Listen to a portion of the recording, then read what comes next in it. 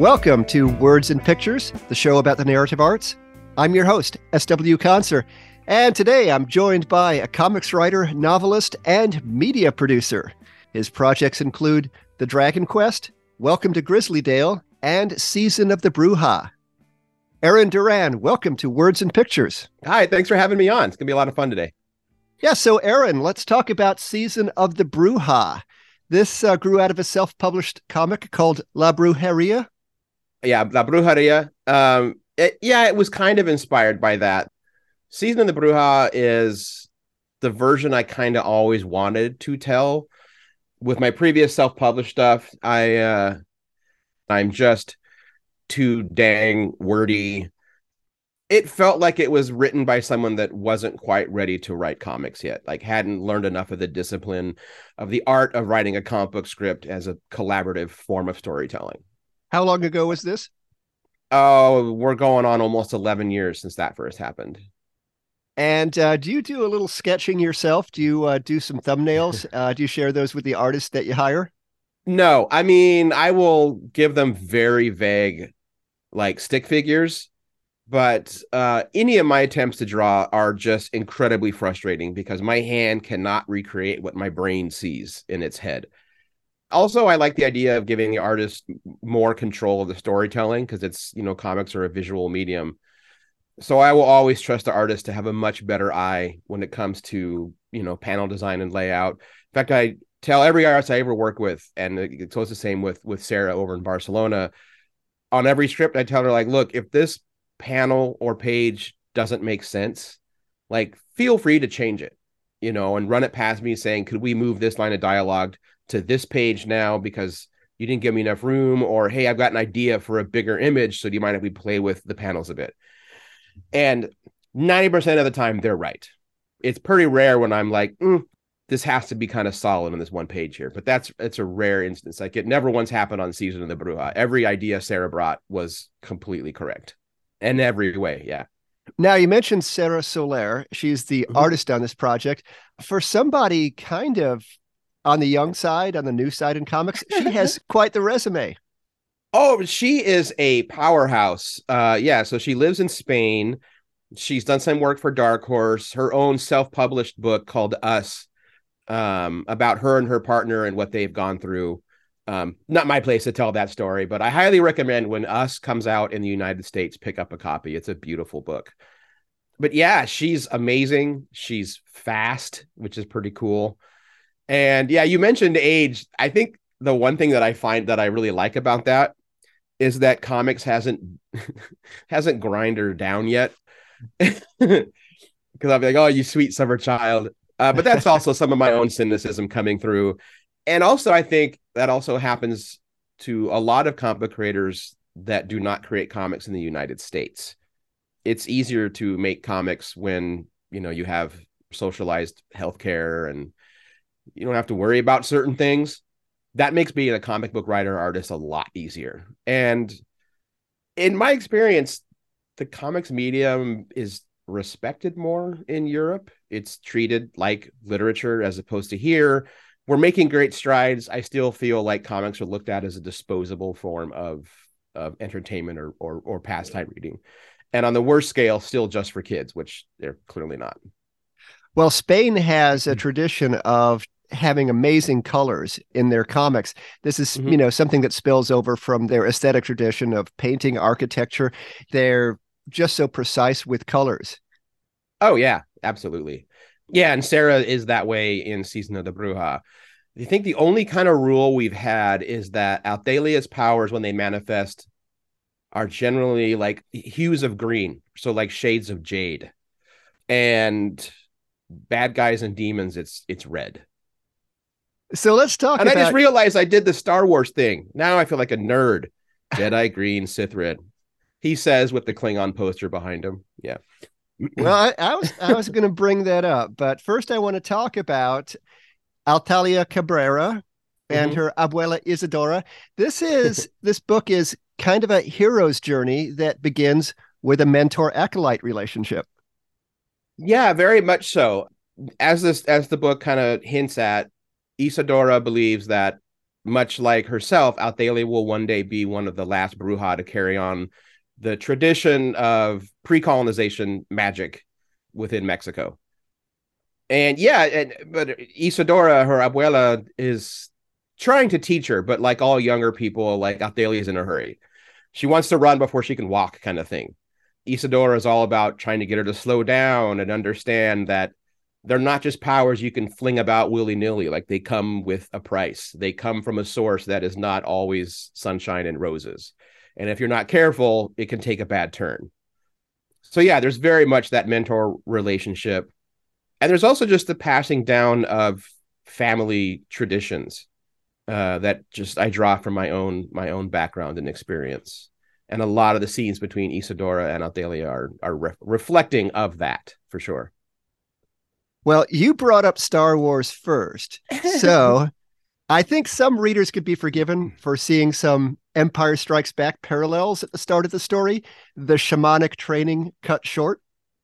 There could be some of that, sure. I mean, I'm a child of that era of, the original trilogy. I was a, kid watching it on VHS. Well, I'm not quite old enough to have seen them in the theater. I saw them on VHS.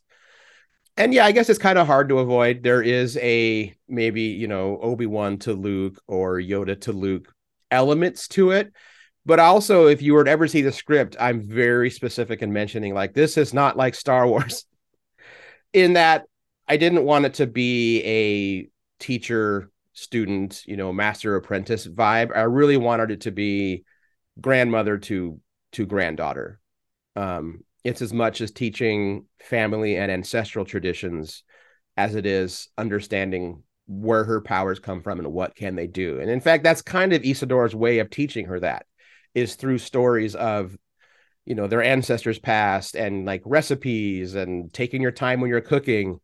There is a line I can give away that's in the book where Althalia talks about she has their own version of an Instapot, and she can make, home cooked beans in an hour. She's like, but Abuela never liked him because you didn't stand over a pot and let it simmer for 6-7 hours. So it was never, I was always looking for the shortcut. And that's some of the themes that Althalia has to deal with in the book, is what happens when you keep trying to take the shortcut.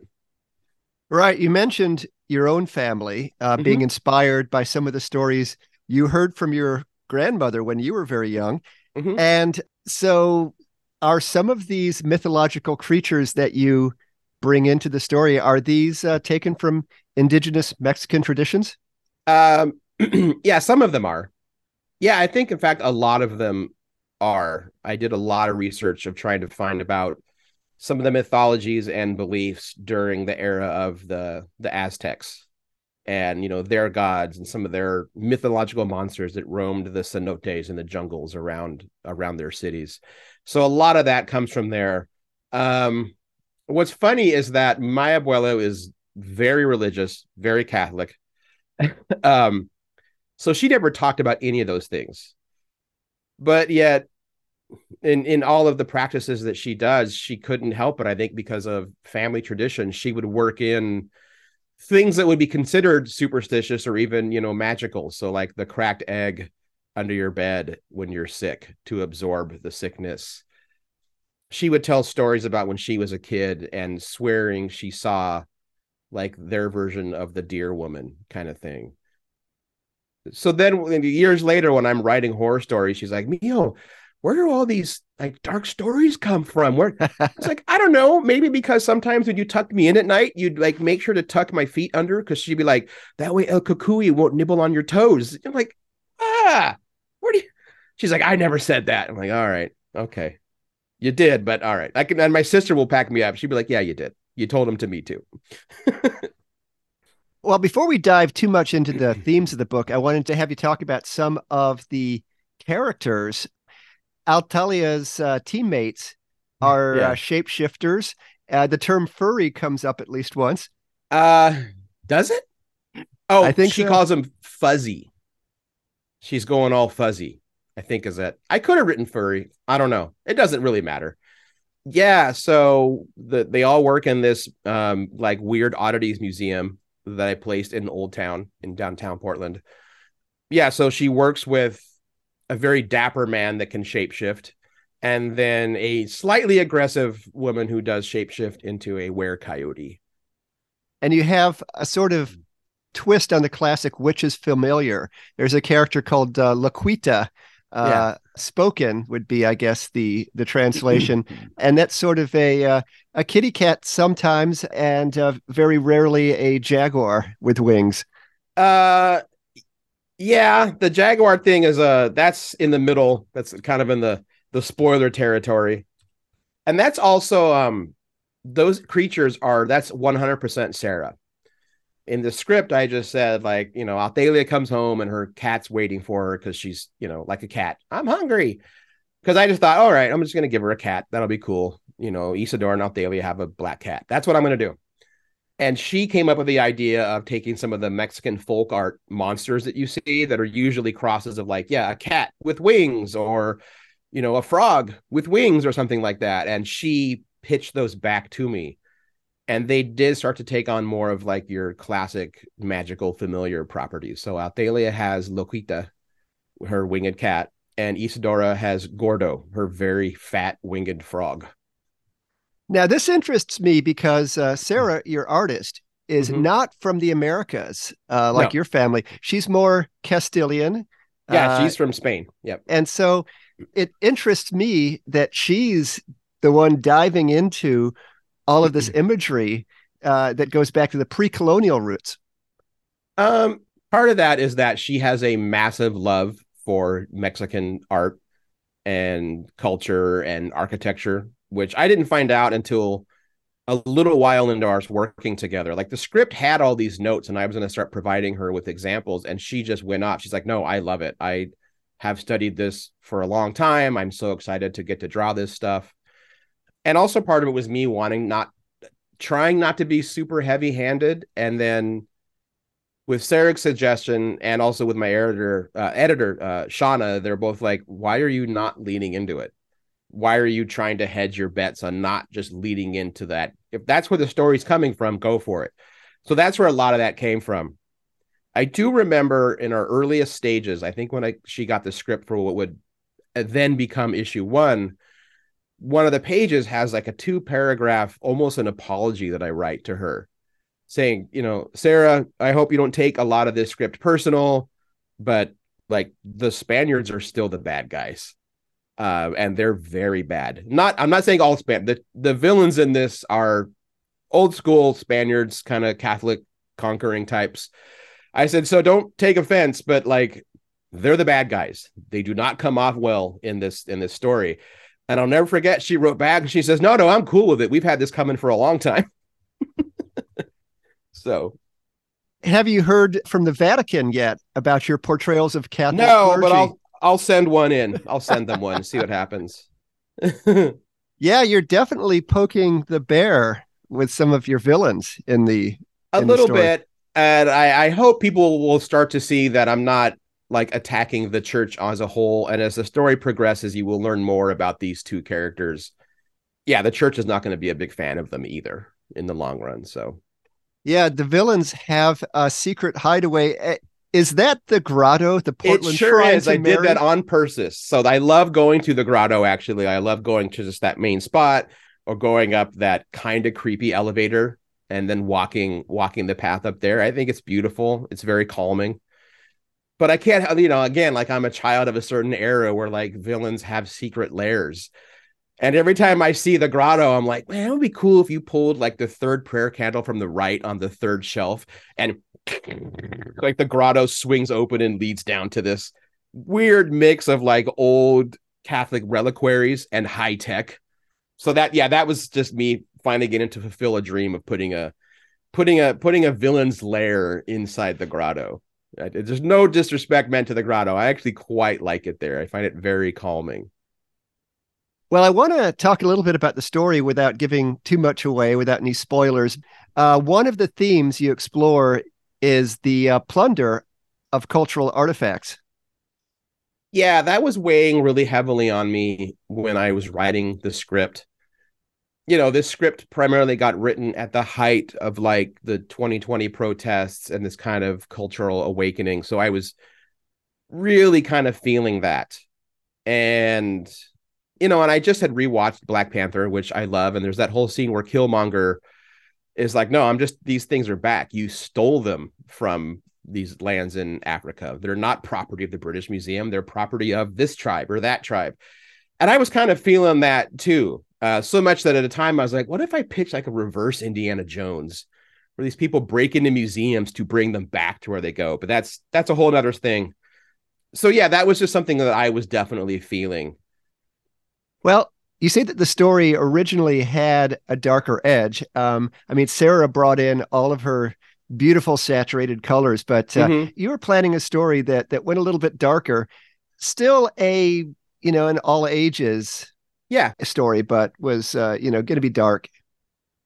Yeah, and that's just my natural inclination, is to make stories a little bit darker because that's just what I like. I sometimes think we don't give younger readers enough credit. They can handle a lot more than I think, that people want to let them have. I remember reading stuff that maybe it was a little old for me when I was a kid, and kind of liking the idea of being scared as I turned the page. Because in the end, you still knew it was just a book. It was just a comic, even though there probably were things under my bed. And I still believe that. Hence why I jump out of bed quickly, because El Cucuy's there. But yeah, once I saw her art come through, because I had a very distinct style in my head that I saw for the art. And I'll be honest, it wasn't Sarah's when it was pitched to me. I loved her work, but I was like, I don't know. And then she just drew some character designs, and I was like, nope, she's it. If her art's going to make me lighten the tone a little bit, that's fine. She's the one. So yeah, definitely. Her art definitely lightened up the story, which I think makes the scenes that are dark hit even harder. So yeah, I'm really happy about that. Half the time, Sarah and I were just Instagramming, messaging each other like different cool Aztec imagery. As the story progresses, you'll see hummingbirds begin to kind of work their way in, and hummingbird skulls. That's because in some Aztec lore, hummingbirds are reincarnated warriors, and they have a very special place in that culture. So I was like, this is pretty cool. And she's like, do you mind if I work that in? Like, nah, do it. Go for it. Yeah, if anybody's watched hummingbirds at the feeder, they are ferocious. Yes, they are. Yeah, they can go at it. Yeah. Well, let me reintroduce you. You're listening to Words and Pictures. I'm your host, S.W. Conser, and we're talking today with comics writer, novelist, and media producer Aaron Duran. His most recent project is the graphic novel Season of the Bruja, with artist Sarah Soler. Hello. So, Aaron, let's talk about the media producer part. You are still a big part of Geek in the City Radio. Yep. Yeah, one of the country's longest running podcasts. I think the only person who's had one longer than me is maybe Mark Maron. I know I beat Kevin Smith by like 8 months and the Smodcast empire. For better or worse, we've kind of always kept it local. Not a lot of big dreams of making it like a huge national show, because one of the goals of Geek in the City Radio was always to highlight local creators that maybe, other media outlets just miss, or they're brand new kind of thing. So we always like to help that out. But yeah, I've been producing and co-hosting that for it'll be almost 18 years come April. Well, let's see. Also performing long-term hosting duties on Geek in the City are Cable Hashitani and Denise Espinosa, big promoters of culture for many, many years in Portland. Yeah, no, that's one of the ways that our show has also shifted a lot, as we do the intersection of social culture and pop media to show kind of the highlight both of those. Yeah, the other thing we like to joke about is we're the only Portland podcast that is not 100% white. So no digs on people, but we noticed that a few years ago. We're like, huh. So that's always a funny thing to bring up. Well, you're also a regular on the late lamented radio show hosted by Court Weber and Bobby Roberts, better known as Court and Fat Boy. Yep. Yeah, I did that for a long time as their comic reviewer. Same thing. I used to be on the Rick Emerson show. That's kind of where Geek in the City got its start. I would just send in annoying emails correcting him, but I was never nasty about it. And it was very self-deprecating as I wrote them. And that just kind of built up. So that was always a lot of fun. And then I ran the very short-lived but incredibly ambitious CBS Radio Theater back when there was CBS Radio in Portland. And Wow. that was our live radio dramas. I did a zombie one and I did a pulp superhero one. All live. The only thing that was ever pre-recorded were gunshots. Everything else was live. Fire. We went like old school Mercury Theater. So yeah, that was a lot of fun. It was very intensive. I was essentially writing 2 30-page scripts every week. I don't know how long we would have been able to sustain it, but it was a lot of fun. And to completely polish your nerd cred, you organized a failed effort in 2008 to rename one of Portland's streets, 42nd Avenue, to Yep. Douglas Adams Boulevard. That's That's right. a bit of an in joke there. Yeah, no, it is. It was funny. It built up a lot of steam. We had some support from local businesses. We were able to raise a decent amount of money. When it fell through, I donated it all to the White Rhino Fund. That was one of Douglas Adams' favorite charities. It very likely would have happened if it wasn't derailed by a certain mayor's assistant that just had to step down again.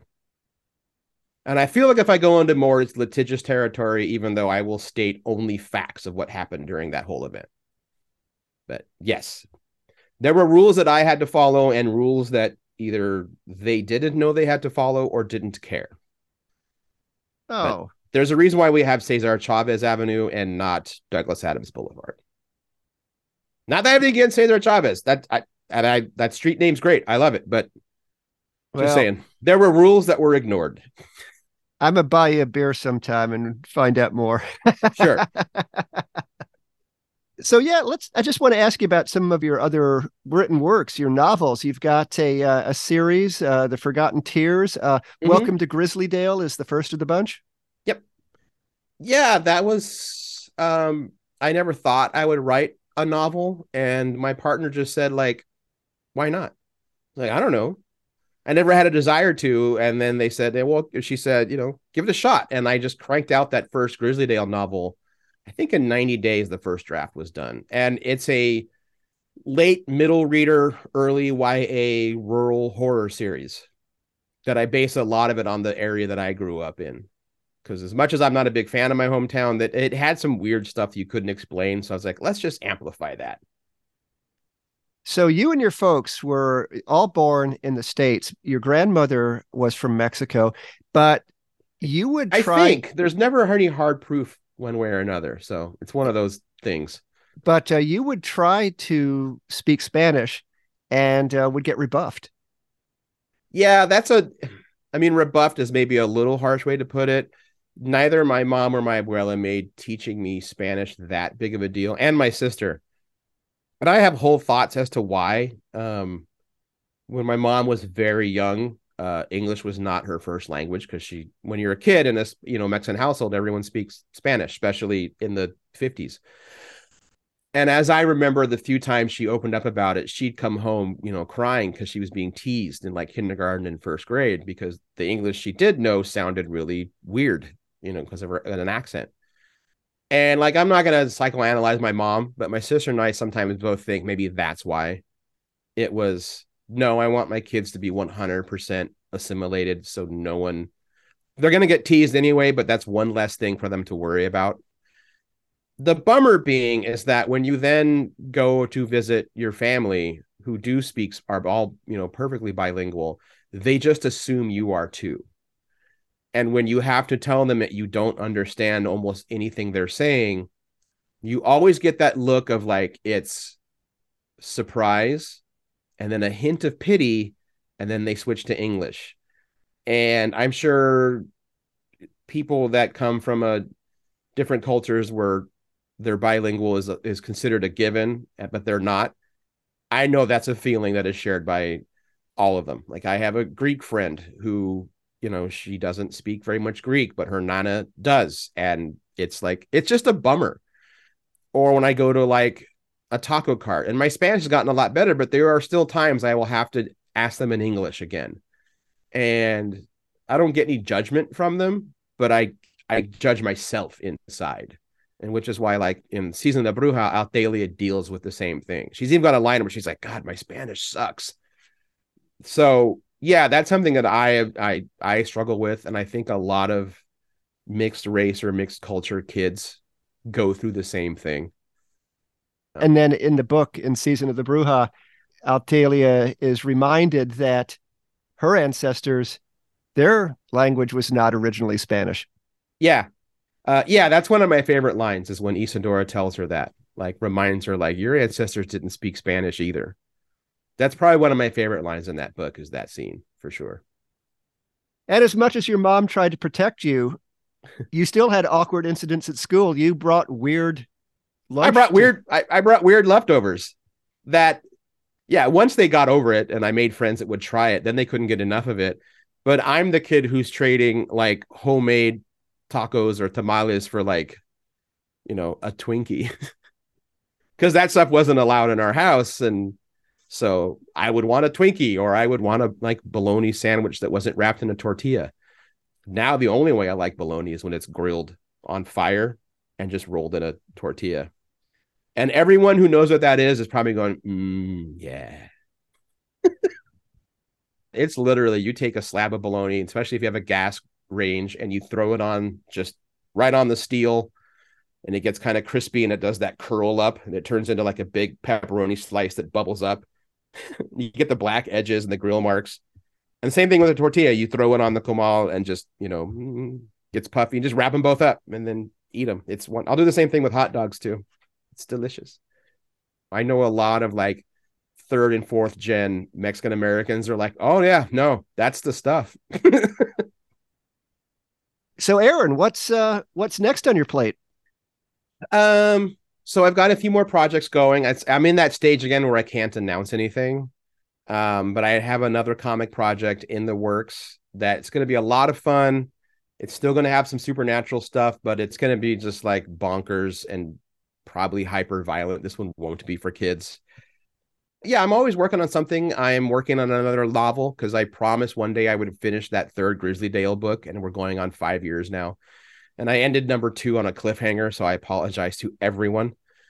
So on the young adult novel front, you're not a dad. Are you an uncle? Do you have friends with kids? I am an uncle. Okay, yeah. So do you workshop some of your stories with the kids? Nah, no.